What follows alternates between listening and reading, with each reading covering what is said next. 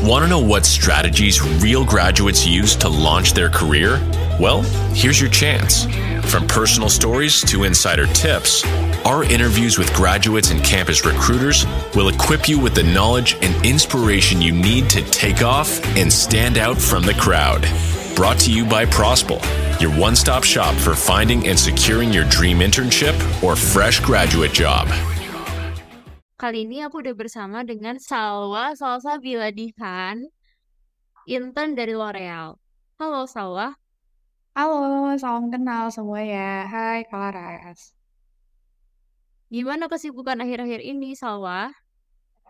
Akhir-akhir ini aku kesibukannya ya kuliah sambil magang gitu ya. Tapi karena kebetulan aku baru selesai sidang juga, jadi sebenarnya emang sekarang udah lebih bisa fokus ke kerjaan di magang aku sih gitu. Oke, jadi kali ini aku mau ngobrol-ngobrol nih seputar pengalaman internship kamu di L'Oreal. Boleh kan? Boleh. Oke, sebelum itu kamu boleh perkenalan diri ke teman-teman semuanya. Oke, halo semuanya. Nama aku Salwa Biladihan, bisa dipanggil Salwa. Aku sekarang itu lagi internship di L'Oreal. Especially aku ngambil di brandnya namanya Kerastase. Kerastase itu brand haircare gitu ya. Salah satu brand yang dipegang sama L'Oreal. Karena kebetulan emang L'Oreal sendiri itu dia satu company yang sebenarnya megang brand banyak gitu. Jadi memang nanti kalau misalnya intern biasanya nanti di specialize kayak ngambilnya brand apa, dan kebetulan aku dapetnya yang di Kerastase gitu. Terus juga ya kesibukan akhir-akhir ini berarti emang lebih fokus di ngurusin di brand ini sih, di Kerastase gitu. Oke, buat pertanyaan berikutnya, kamu selama kuliah ikut organisasi apa aja Salwa? Kalau waktu kuliah sebenarnya aku lumayan aktif ikut organisasi sih. Aku tuh dari tahun jadi kalau aku dari awal kuliah sebenarnya tuh aku udah ngeset gitu. Di tahun pertama aku mau ngapain, tahun kedua aku mau ngapain, tahun ketiga aku mau ngapain kayak gitu. Jadi buat di tahun pertama sebenarnya aku lebih banyak ikut di kepanitiaan. Karena kepanitiaan kan biasanya sifatnya lebih kayak event kampus terus short term gitu kan. Nah, itu tujuannya sebenarnya aku mau ngelatih kayak adaptability aku gimana gitu, biar bisa ketemu orang, kalau ketemu orang baru tuh kerjanya biar bisa cepat adaptasinya gitu.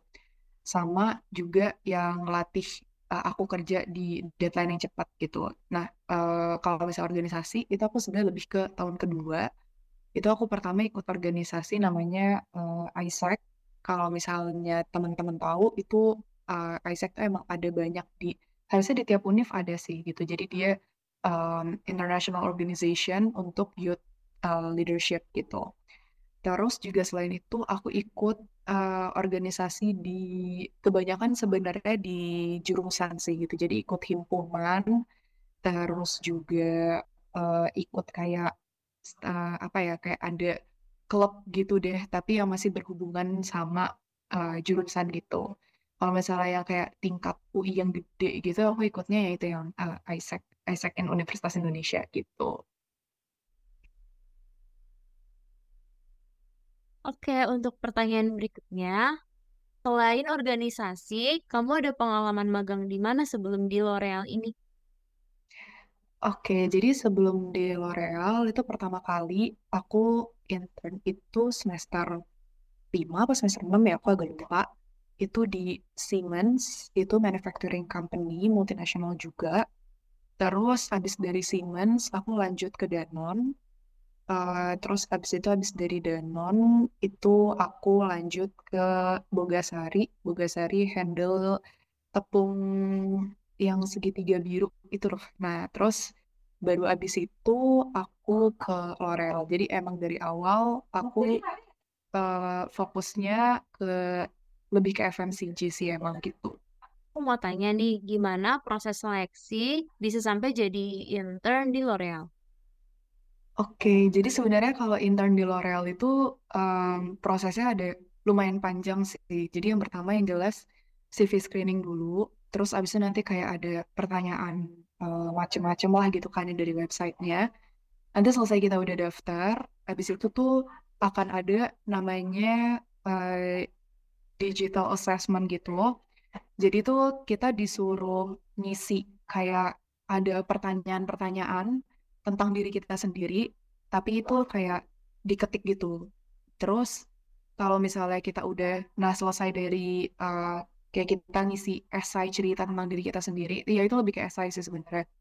Nanti kalau misalnya emang kita qualified, terus abis itu nanti baru yang ke step selanjutnya yaitu digital interview, itu kayak video gitu. Jadi nanti dikasih kayak beberapa pertanyaan, terus nanti kita jawabnya pakai video, terus nanti kita submit, baru nanti diproses sama sistem apakah kita qualified apa enggak. Jadi emang untuk 3 step pertama itu sebenarnya di seleksinya itu kayak by system sih gitu. Jadi emang sistemnya yang ngeliat nih apakah kita cocok apa enggak. Baru habis itu step keempatnya itu aku ada HR interview, itu baru yang ketemu sama orang L'Oreal-nya gitu, ketemu sama HR-nya. Itu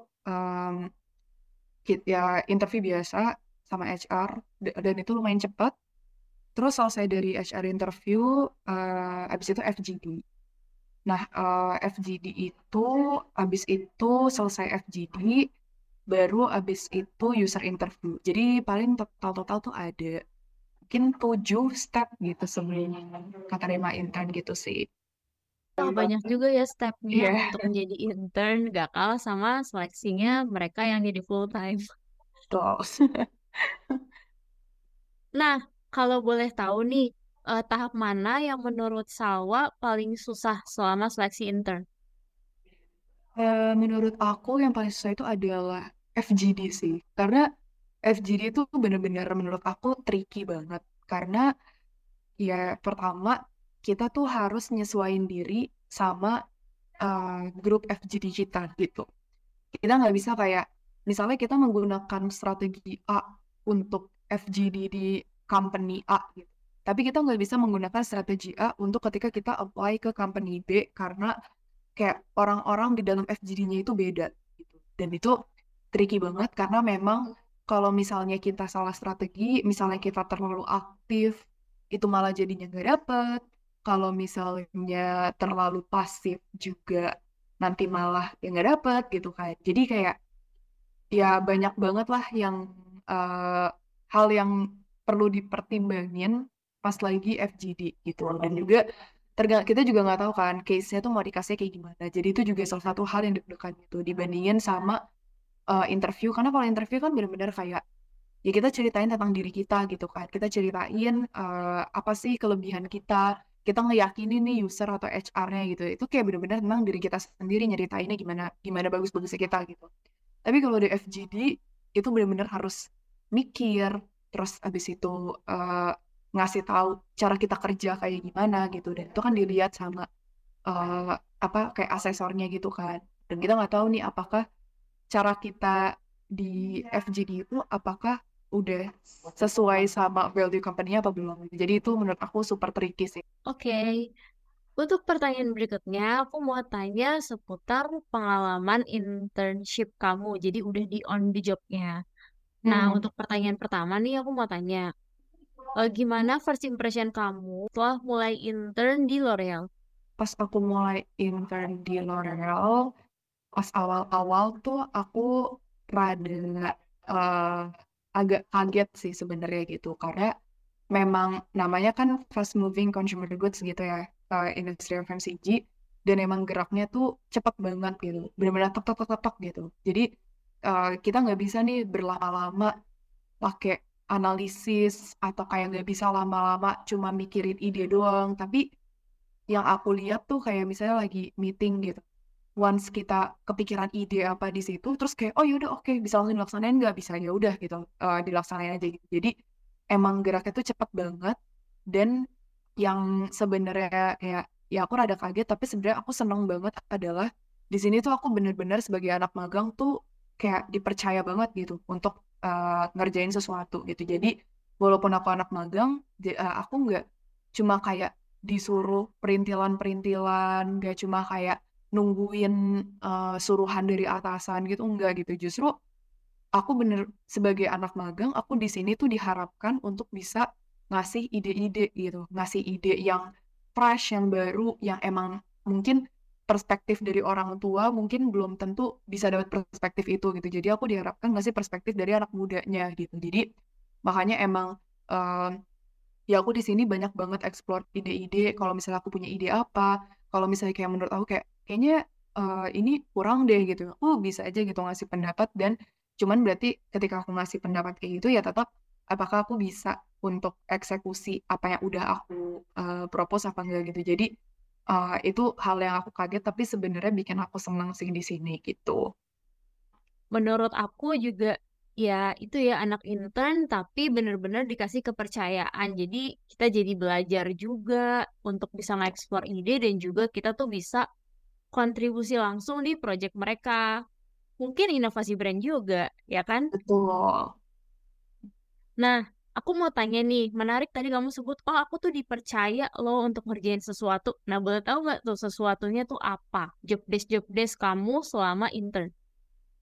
Oke, jadi di sini tuh aku megang role itu adalah sebagai education intern. Jadi memang kalau di divisi aku, karena memang brand aku tuh bukan brand yang kayak mungkin kalau teman-teman tahu brand FMCG itu banyak yang ada contoh di Indomaret atau di Alfamart gitu. Itu kan kerjasamanya barengan banyak sama minimarket atau supermarket. Tapi kalau brand aku itu tuh banyakannya kerjasamanya tuh sama salon gitu. Karena aku haircare gitu. Nah, sebagai brand yang kerja sama-sama salon, justru kita harus mengedukasi nih orang-orang yang ada di salon untuk biar mereka tuh ngerti, udah jago gitu tentang produk yang mau dijual gitu, produkku yaitu produk Kerastas gitu. Jadi, nah kalau aku itu lebih handle-nya sebenarnya lebih ke arah selain edukasi, tapi aku mix juga sama marketing gitu. Jadi emang lebih fokusnya sebagai yang masih muda juga di tim gitu. Jadi aku lebih handle fokus di social media gitu, social media presence gitu. Jadi emang segala sesuatu yang berhubungan sama social media itu aku yang handle. Kayak misalnya aku bikin training gitu ya, aku mengedukasi orang-orang di salon gitu, hair stylist gitu, gimana caranya sih untuk bisa mengoptimalisasi social media gitu. Terus juga selain itu, aku juga bikin salah satu project gede aku itu adalah social media competition gitu. Jadi semua salon partner Kerastas nasional ya satu Indonesia itu ikut kompetisi ini gitu perwakilannya untuk mereka bikin konten yang seputar brand kita gitu. Tujuannya kayak biar social media presence lah gitu di Instagram terutama. Nah, itu aku bikin bener-bener dari planning sampai execution sampai evaluation itu aku yang bikin gitu dari awal gitu. Jadi emang itu salah satu project gede yang dihandle ke aku. Terus juga selain itu aku juga handle project-project yang kayak kecil-kecil gitu, kayak misalnya ikut training, tapi training yang kayak gak berhubungan sama social media itu juga bisa gitu. Tapi juga selain itu, jadi tuh aku kayak ini ada kondisi yang unik gitu sih. Jadi sebenarnya user aku itu tuh dia cuti melahirkan gitu. Jadi justru ketika justru aku banyak cuti melahirkan, itu kerjaannya tuh banyak dihandle ke aku. Report-report untuk ke general manager, pokoknya kayak udah tingkat yang tinggi-tinggi itu malah jadi apa yang kerjain gitu. Jadi itu kayak sebenarnya salah satu hal yang benar-benar kayak aku tuh syukuri banget. Terus kayak aku benar-benar senang banget gitu. User aku tuh bisa percaya sama aku untuk bisa bikin report-report yang emang langsung dikasih ke global gitu. Dan aku juga berapa kali kayak bikin KPI kayak gitu-gitu. Jadi emang apa ya? Emang banyak sih sebenarnya yang aku handle day to day jobnya gitu. Walaupun emang day to day jobnya tuh nggak ada bener-bener yang spesifik kayak fix satu kerjaan day to day itu nggak ada gitu. Jadi lebih ke yang kayak per project. Terus juga kalau misalnya nanti tiba-tiba memang ada yang bisa aku handle, aku mau belajar lagi, misalnya kayak aku pengen belajar tentang ini gitu. Oh boleh aku ikut di project itu, terus kayak aku ikut execution kayak gitu. Wah, menarik juga ya, dapat kepercayaan dari user, terus juga bisa handle project-project gede. Apalagi bisa sampai bikin dokumen yang ke global ya. Mm-mm. Hmm, menarik nih. Aku mau tanya challenge apa yang kamu dapatkan selama intern, apalagi saat mengerjakan job desk tadi yang udah kamu ceritakan? Challenge-nya yang pertama jelas itu adalah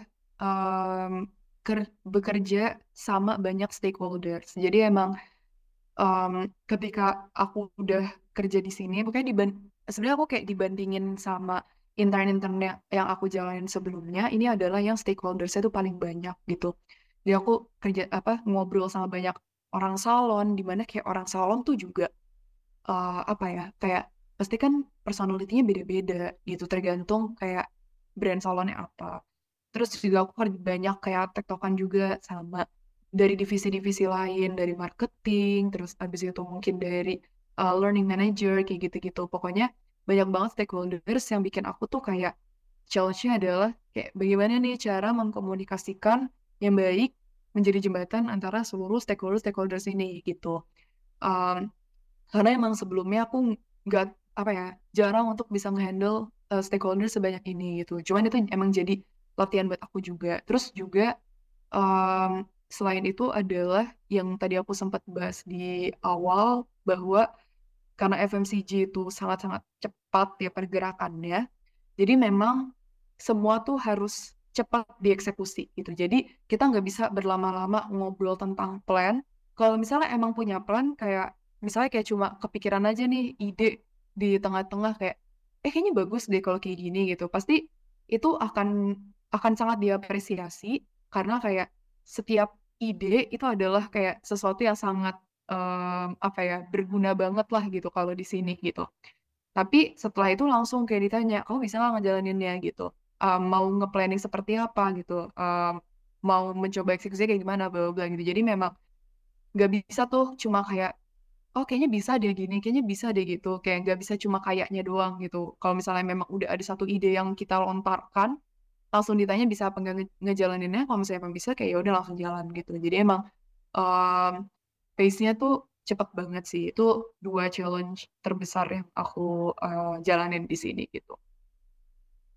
Tadi Salwa udah banyak cerita tentang good sides-nya dan juga challenge-nya. Nah, aku mau tanya, ada nggak hal yang kamu kurang suka selain yang sifatnya challenge gitu? Kurang suka ya, maksudnya kurang suka selama aku intern di sini gitu. Betul, betul banget. Hmm. Kalau misalnya aku kurang suka, sebenarnya nggak ada sih. Soalnya kayak emang apa ya, ya aku akhirnya jadi bertahan hampir setahun di sini gitu karena emang aku suka banget sama environment-nya gitu dan juga kayak kerjaannya itu aku juga suka banget gitu.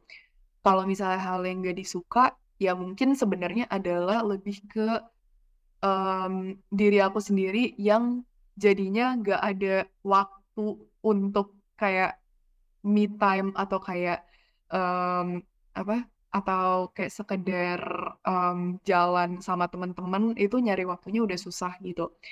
Jadi emang karena emang aku kuliah sambil magang dan magangnya juga kayak yang lumayan projectnya kayak ya gede-gede gitu ya. Jadi emang ya itu ada yang harus aku korbanin gitu. Eh, ya dan juga kalau jadi jarang di rumah kayak gitu-gitu.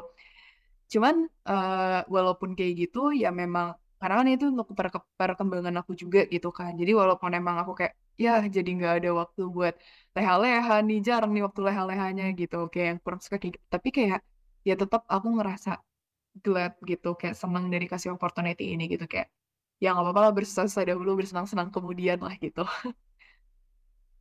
Betul banget ya, bersakit-sakit dahulu, bersenang-senang kemudian. Nah, untuk pertanyaan berikutnya, aku mau tanya lebih ke skill-skill ya. Jadi, yang pertama nih aku mau tanya dulu, skill apa aja yang dibutuhkan untuk bisa menjadi education intern di L'Oreal? Oke, yang pertama itu sebenarnya yang jelas adaptability. Menurut aku kayak ini nggak cuma sebenarnya skill yang aku sebutin yang sampai selanjutnya juga nggak cuma untuk di posisi aku doang gitu, tapi ini adalah ya general ketika menjadi intern gitu ya, terutama intern gitu, karena memang di sini kan kita untuk belajar. Jadi yang pertama tuh adaptability. Kita memang sebagai intern emang ya kita diwajarin nih kalau kita emang masih belajar di sini gitu. Tapi memang ya karena kita keinginannya adalah untuk belajar, jadi memang kita harus bisa cepat belajar gitu. Jadi adaptability itu sangat dibutuhin. Terus yang kedua adalah communication skills. Mungkin emang kayak ya itu adalah hal yang apa ya standar gitu ya, mungkin emang dibilang dibutuhin di setiap company gitu. Bahkan kalau lagi organisasi juga communication skills itu perlu gitu. Tapi emang itu tuh dibutuhin, itu bukan tanpa alasan gitu loh. Communication skills tuh selalu kesebut-sebut gitu, karena memang seperti yang aku bilang tadi, bahwa ketika udah kerja apalagi di FMCG gitu kayak stakeholder-nya tuh banyak banget. Jadi kita harus punya nih manajemen dan communication skills yang baik gitu. Gimana caranya berkomunikasi sama orang yang berbeda-beda, gimana caranya berkomunikasi secara efektif gitu. Karena itu juga ya itu yang aku mau highlight sih, komunikasi secara efektif. Karena di sini tuh ya semua orang punya project sendiri-sendiri, semua orang punya kerjaan sendiri-sendiri, dan kebanyakan orang tuh pasti kerjaannya nggak cuma satu, pasti kerjaannya itu ada banyak. Jadi yang paling penting adalah gimana caranya menyampaikan sesuatu tuh as brief dan pokoknya sejelas mungkin gitu lah ya. Dan tapi pokoknya nggak usah bertele-tele gitu. Karena ya semua orang juga punya kerjaan, waktunya juga limit. Jadi ya sesingkat mungkin tapi harus bisa menjelaskan gitu. Jadi emang communication skills-nya itu diuji banget gitu lah ya di sini. Terus abis itu paling creativity. Karena ini adalah fast moving consumer goods gitu ya. Kita berkompetisi sama banyak company raksasa lain gitu ya selain L'Oreal, yang memang ya karena fast, mereka semua inovasinya juga cepat-cepat banget gitu. Jadi kita nggak boleh nih ketinggalan sedikit pun gitu. Makanya kalau kita punya ide itu sangat diapresiasi gitu yang kayak tadi aku bilang gitu. Jadi makanya kreativitas itu dibutuhin banget di sini gitu. Kayak segala macam ide out of the box itu bisa banget dikeluarin. Nanti tinggal disusun aja gitu, kayak yang possible yang mana nih gitu. Tapi memang thinking outside the box itu diperluin sih gitu. Hal unik apa yang Salwa dapatkan selama intern di L'Oreal yang membedakan dengan pengalaman intern-intern sebelumnya? Yang ngebedain itu yang jelas adalah saat aku bisa ngehandle satu project besar dan aku sebagai benar-benar kayak PIC-nya gitu loh, kayak ketuanya gitu. Nah itu hal yang aku nggak dapetin di tempat lain gitu sih. Dan apalagi tuh kayak jadinya tuh selama di sini aku tuh nggak merasa aku jadi anak intern gitu. Nggak cuma yang kayak dia cuma anak intern gitu, nggak gitu. Aku benar-benar kayak dianggap kayak ya aku yang megang project, aku yang ngerti, dan bahkan sampai sekelas brand general manajernya juga bisa sampai minta report ke aku, nanya ke aku gimana progresnya lah, kayak gitu-gitu. Mereka menganggap bahwa project yang aku handle itu ya project yang penting gitu, salah satu project besar gitu. Jadi itu adalah benar-benar hal unik yang bikin aku tuh kayak merasa diapresiasi banget di sini. Dan aku juga sering banget kayak ya aku bener-bener uniknya tuh nggak kerasa jadi anak magang gitu. Kayak aku setiap monthly meeting itu aku kayak suka present nih di depan semua orang gitu, sementara hasil project aku kayak gimana, ngasih masukan segala macam kayak gitu-gitu. Jadi itu hal unik yang ngebedain sama yang lain sih. Jadi kamu megang proyek-proyek besar gitu ya. Jadi benar-benar gimana tuh, boleh cerita sedikit pas lagi megang proyek itu case apa yang kamu dapatkan, terus solusinya gimana gitu. Karena menarik juga nih buat teman-teman yang mungkin gak kebayang anak intern terus dia megang proyek besar. Itu boleh tuh kamu ceritain dikit kita.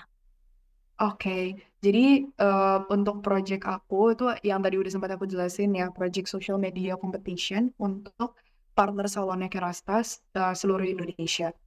Nah, itu aku pokoknya dari planningnya sendiri, challenge-nya adalah sebenarnya memang nggak ada benar-benar project yang dikasih dari zero ke anak magang gitu. Pasti sebelumnya either dia udah pernah dilaksanain sebelumnya, tapi habis itu mau dilaksanain lagi sekarang butuh perkembangan, atau pokoknya project itu udah ada gambaran umumnya nih mau digimanain, cuman nanti tinggal dikembangin aja gitu. Gak pasti bener-bener dari nol, karena kan kita masih anak magang juga kan. Jadi ya kalau misalnya bener-bener dari nol banget, pasti nanti bingung gitu. Nah, challenge-nya adalah dari awal tuh planning itu adalah ketika si dasarnya, fondasinya tuh udah ada. Nah, tapi kita juga harus ngembanginnya. Itu ngembanginnya tuh udah challenge banget sih gitu. Karena emang pasti ada nih bolong-bolongnya, pasti ada nih tiba-tiba yang mau kita ubah, pasti ada hal yang memang kayak setelah kita planning lagi, kok kayaknya plan awalnya jadi nggak begitu relevan ya gitu. Jadi banyak banget hal-hal yang memang di tengah jalan jadinya kayak nggak sesuai bayangan gitu. Karena kan emang kalau planning kan biasanya kayak baru planning doang nggak tahu apa yang akan terjadi gitu kan. Jadi ketika udah mulai dijalanin, banyak nih perubahan-perubahan yang harus dilakuin gitu. Dan perubahannya itu harus cepat gitu. Karena kan memang, ini kan ngelibatin banyak orang gitu. Ngelibatin peserta kompetisi itu. Yang memang karena mereka berkompetisi, ya kalau misalnya ada suatu kendala apa, mereka bakal cepat-cepat nanya dan minta solusi nih gimana, gimana, gimana gitu. Sedangkan aku harus cepat ngasih solusi nih gitu. Jadi, kadang-kadang kalau misalnya memang aku nggak bisa untuk berdiskusi dulu sama mungkin sama user aku bisa kasih jawaban sementaranya dulu gitu yang cepat kayak gimana. Baru nanti aku diskusi lagi sama user aku untuk abis itu aku ngasih kayak solusi finalnya ke peserta kompetisi aku gitu atau ke project aku kayak gimana gitu. Terus juga challenge-nya lagi tuh sebenarnya adalah ke KPI-nya sih gitu. Karena memang setiap project kan pasti ada KPI.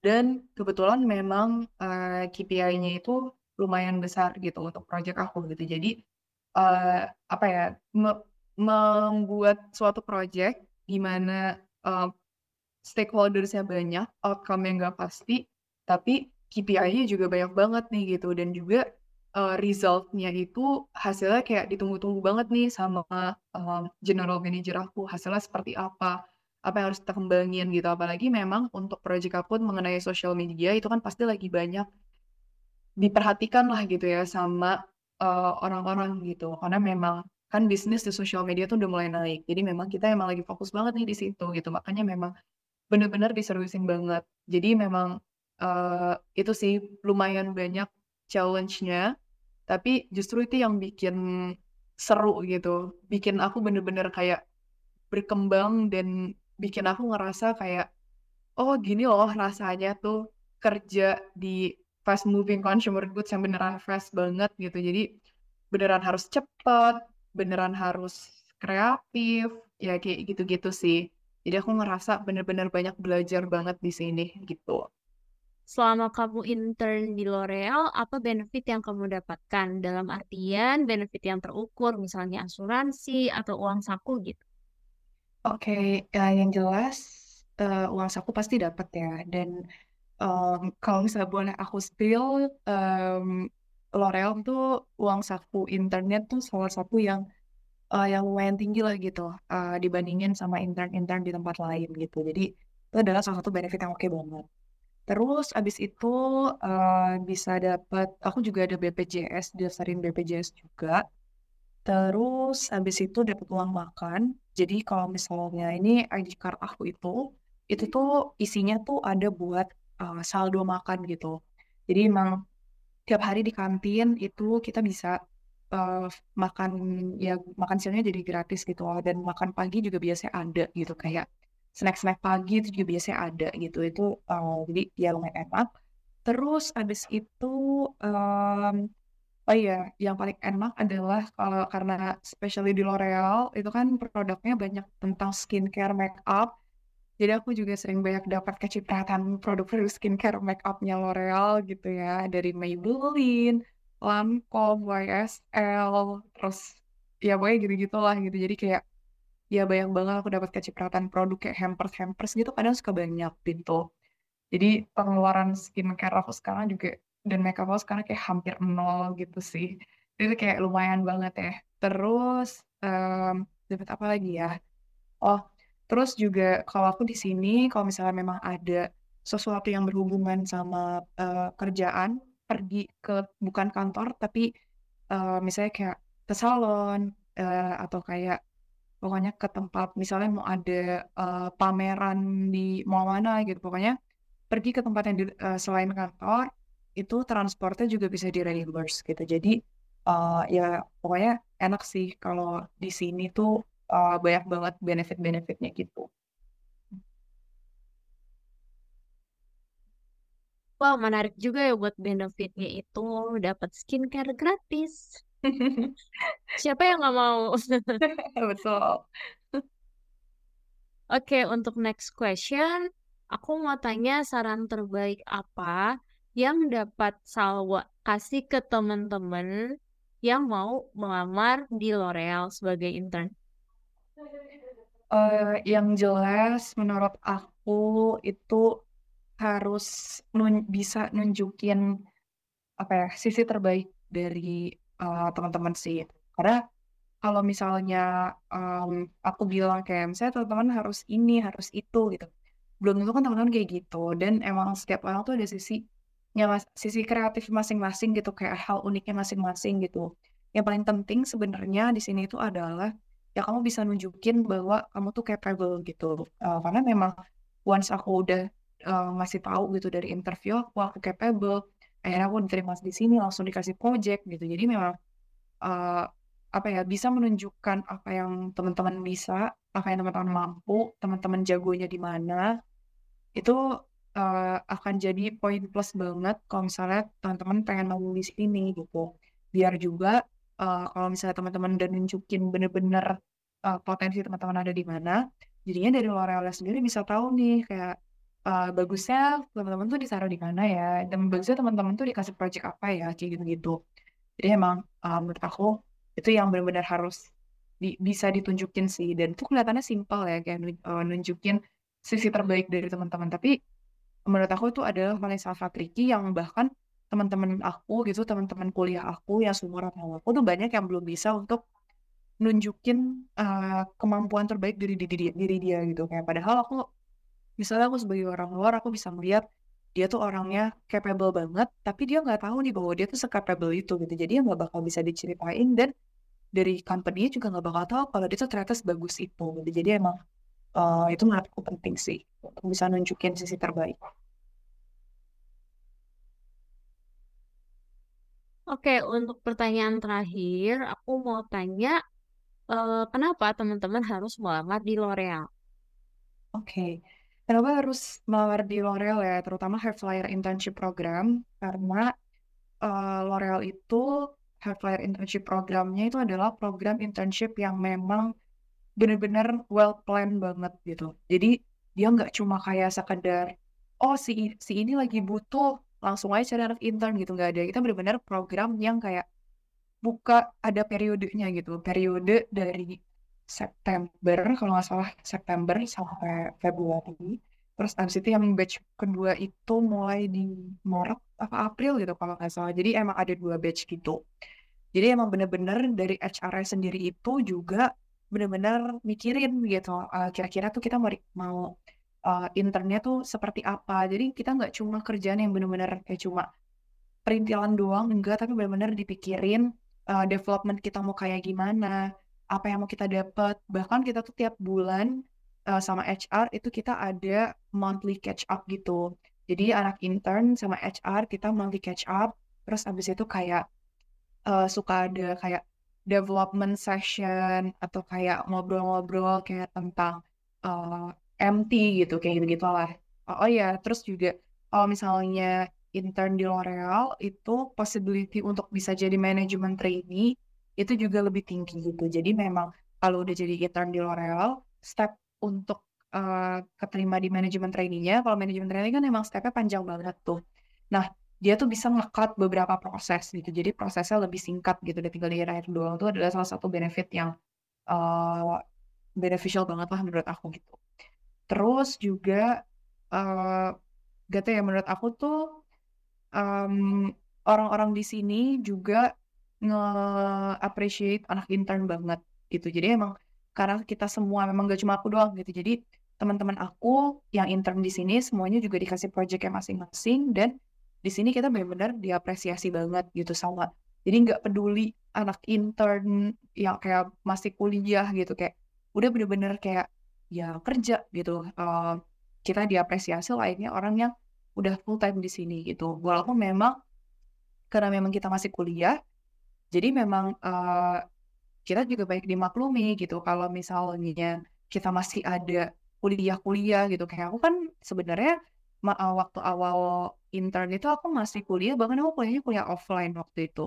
Aku harus bolak-balik ke UI ya, ke Depok, terus juga harus WFO juga gitu kadang-kadang. Jadi memang di sini kita di ngertiin banget bahwa kita masih anak magang, jadi nggak, apa ya, nggak harus kayak, ya pokoknya pendidikan tetap nomor satu lah gitu. Jadi kalau misalnya memang kita ada sesuatu yang berhubungan sama kampus, kita tinggal izin aja asal nggak dadakan, itu pasti diizinin gitu. Jadi emang work and education-nya itu bisa balance lah gitu di sini.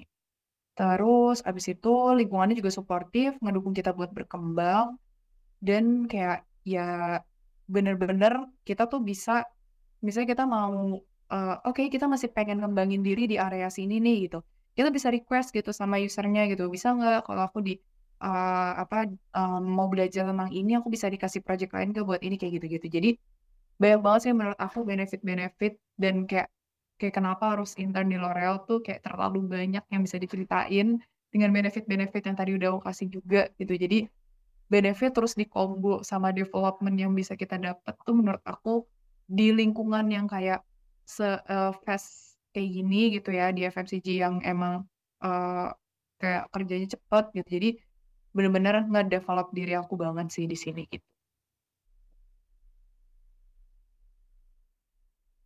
Oke, untuk pertanyaan terakhir, tadi Salwa sempat nyebutin tuh kalau aku kuliah bolak-balik ke Depok terus ke L'Oreal gitu. Dan aku mau tanya nih, gimana tipsnya Salwa supaya bisa menyeimbangkan antara work and education, khususnya bagi teman-teman yang ingin magang tapi sambil kuliah gitu. Sebenarnya yang paling penting adalah untuk tahu kapasitas diri sendiri dulu. Karena kalau misalnya aku ngasih tahu gimana cara aku nge-balance antara kerjaan sama kuliah, ya belum tentu itu akan work di teman-teman, karena memang kapasitas orang tuh beda-beda gitu kan. Jadi yang pertama yang harus tahu banget adalah teman-teman harus melihat dari dari work description-nya gitu ya. Apakah kira-kira dengan work description yang dikasih, job description yang dikasih, itu apakah udah bisa teman-teman handle barengan sama kelas kuliah yang teman-teman lagi jalanin gitu. Jangan sampai, karena aku ada ngeliat gitu beberapa orang gitu, teman-teman kuliah aku yang magang juga, tapi dia kayak gak mindful gitu loh untuk ngambil opportunity-nya. Kayak, oh ada opportunity ini, ambil aja, semuanya diambil, tapi habis itu dia jadi keteteran. Nah itu yang benar-benar menurut aku nggak boleh dilakuin banget, karena jadinya malah performance-nya jadi jelek gitu. Kalau performance-nya jelek, padahal teman-teman kayak sebenarnya teman-teman kerjanya nggak jelek, tapi karena nggak bisa nge-balance, jadinya performance-nya jelek, terus malah leave bad impression gitu di tempat kerja, itu malah justru jadi nggak bagus gitu. Tujuan awal kita magang jadi nggak dapet gitu. Nah, jadi makanya ngelihat dulu nih, kayak misalnya, oh kuliahku berapa SKS gitu. Nah, terus kuliah berapa SKS, terus ngelihat dari job description-nya kayak gini. Dilihat kira-kira bisa nggak untuk di-balance. Kalau misalnya memang ternyata masih sanggup untuk teman-teman balance, ya silakan diambil. Tapi kalau misalnya kayaknya job description-nya terlalu berat deh untuk kuliah aku yang SKS-nya misalnya masih banyak gitu. Berarti ya jangan diambil dulu magang di situnya gitu. Carilah magang di tempat lain yang, atau di posisi lain yang job description-nya itu nggak seberat yang ada di awal yang teman-teman pengen incar gitu. Terus habis itu gimana caranya lagi? Itu adalah ini sih kayak bener-bener bisa untuk kayak main puzzle gitu. Kayak misalnya ada bagian yang kosong, itu bisa diisi sama apa gitu. Kayak misalnya bisa diisi sama kuliah, habis itu bisa diisi sama magang, kerjaan magang. Jadi kayak udah dijadwalin dulu gitu. Karena kan emang biasanya tuh ya pasti akan ada dijadwalkan. Kayak misalnya kuliah jadwalnya dari jam berapa sampai jam berapa gitu kan. Terus habis itu nanti kayak, oh ya udah berarti di tengah-tengah itu masih bisa diselipin ada kerjaan gitu. Jadi ya udah dikerjain gitu. Atau misalnya kalau aku sih biasanya malam itu aku buat buat teman kuliah buat kayak teman kuliah kita diskusi itu malam-malam gitu. Jadi kayak kerja kelompoknya jadi malam, terus habis itu kayak pagi sampai siang mungkin aku kerja gitu. Jadi balik lagi sih kondisi teman-teman kayak gimana, kondisi kuliahnya, kondisi magangnya, kondisi teman-teman di kuliahnya tuh kayak gimana, untuk bisa ngebalancein-nya itu kayak gimana gitu. Yang penting mindful dulu aja sih, apakah emang bisa di-handle apa enggak. Urusan gimana cara ngebalance-nya itu ya sebenarnya pinter-pinternya teman-teman gitu, dan juga kayak ya sesuai sesuai habitnya teman-teman aja sih kalau menurut aku kayak gitu. Karena nggak bisa kayak misalnya aku bilang tadi kayak, oh aku masih sampai aku malam gitu misalnya kerja kelompok, tapi kan mungkin ada yang nggak bisa gitu malam kerja kelompok gitu. Jadi ya bisa nih untuk kayak yang penting disusun-susun aja gitu, dirapi-rapihin jadwalnya, kapan bisa ngerjain kerjaan magang, kapan bisa ngerjain kerjaan kuliah kayak gitu.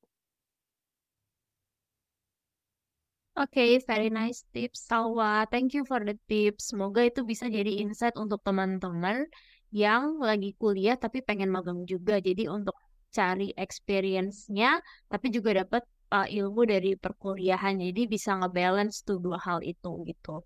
Oke, thank you Salwa atas waktunya, atas kesediaannya untuk mengikuti Grad Chat bersama Prospo. Sekian untuk Grad Chat kali ini. Sampai jumpa di Grad Chat selanjutnya. Bye-bye. Thank you.